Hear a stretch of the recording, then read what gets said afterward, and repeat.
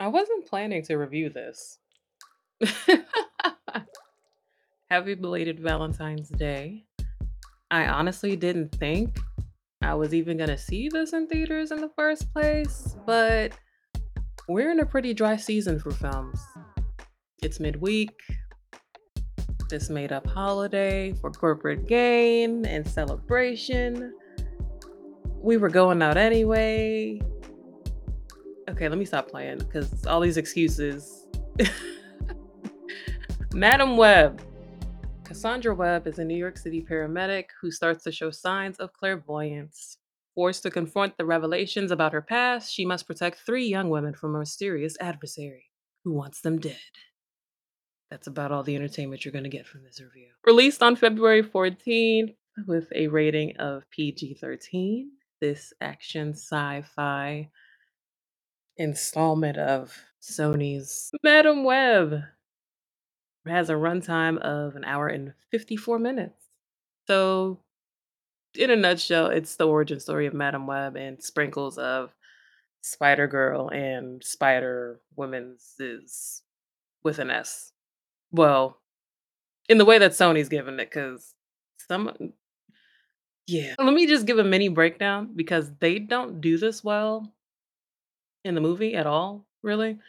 But Julia Carpenter is played by Sydney Sweeney. That is Spider Woman. No, well, should I say that is a Spider Woman that joins the Avengers?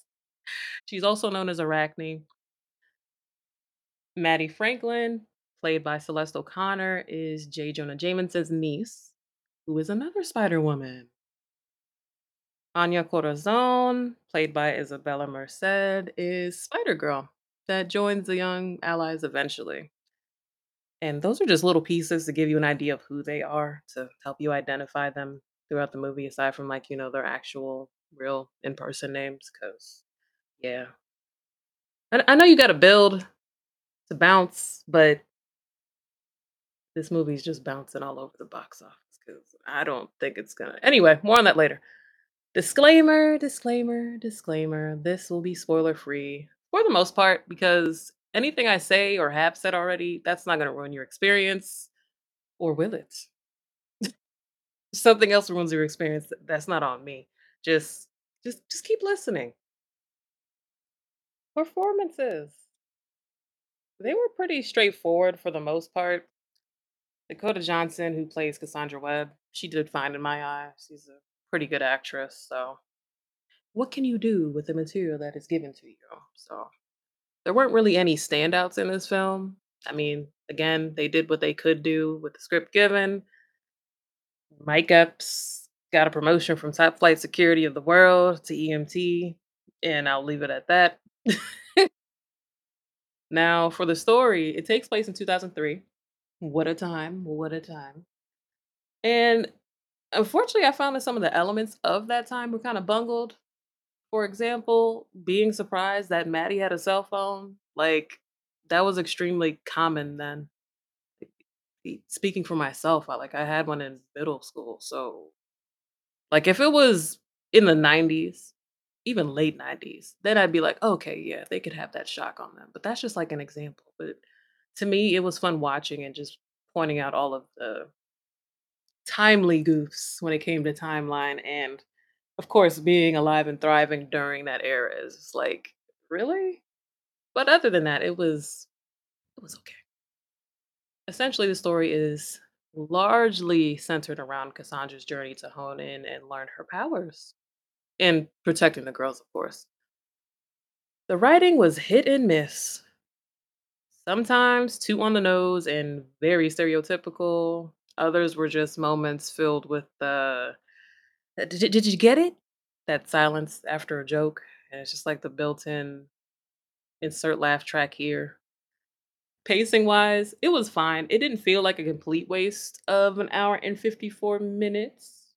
Like I mentioned, they tend to play coy with a lot of the goings on during the movie. So people that aren't familiar with the lore, beyond, I'll say, Uncle Ben Parker, played by Adam Scott, and Mary Parker, who is Spider Man's mom, played by Emma Roberts, are well, it leaves the audience engaged because they want to know more. And being an origin story, they checked that off the box at least. So plus minus in the middle, take that as you will. I honestly felt like it could have been edited down from a feature film to a mini 5 to 8 episode run. The villain, Ezekiel. Eh, I mean, I can't front. He had his moments of, okay, I see some potential here. But again, like other films from Phase 4 and some of 5, they don't really have a menacing threat and that villainous evil presence about them.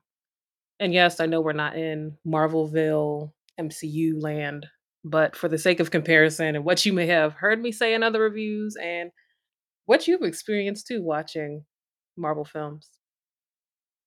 Now, the CGI, hard pass. Even moments of the automated dialogue replacement, like ADR, essentially like when they dub over and do the voices work after and insert it back into the film because maybe they're doing some kind of special effect or stunt at the moment. For Sony, it just looked cheap, which brings me to the budget. It cost approximately 80 million to make. Box office wise, we shall see for a Valentine's Day release. It isn't looking too hot with projections to be a true success. And with it competing against Bob Marley's One Love this weekend and the review bombs it's received, I don't have much hope for this. Well, why did you go see the Bob biopic, G? After seeing that wig, I couldn't do it. Sorry. Not sorry. Maybe President's Day will help it out a bit because it is a holiday weekend too. So it's like partial non-federal holiday, and then you got the federal holiday on Monday. I don't know. With that being said, overall, I'm gonna rate this a 2 out of 5. Should you see it? No. Well, if you do, just wait for it on streaming. It is not worth it to see it in theaters. I also always suggest just keep an open mind and your expectations low so you won't be too disappointed. I mean, I should have known something was up when the review embargo was up on the 13th, but took it for the team. Also, there is no post-credit scene. Just just leave after it's done. Or not even just leave because you're not supposed to go to the theater via my advice.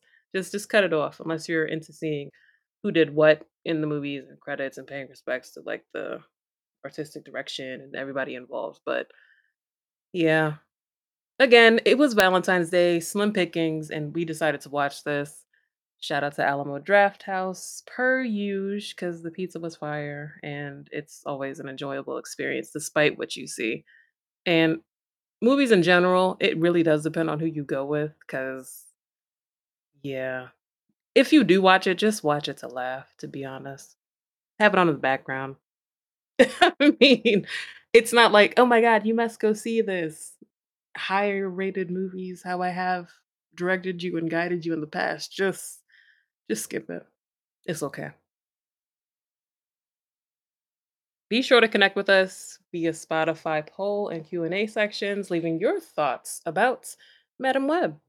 You can also do so on Instagram, Twitter, X, YouTube, or verbalvibemode.com, or leave us a voicemail. All links are in the description box. Peace.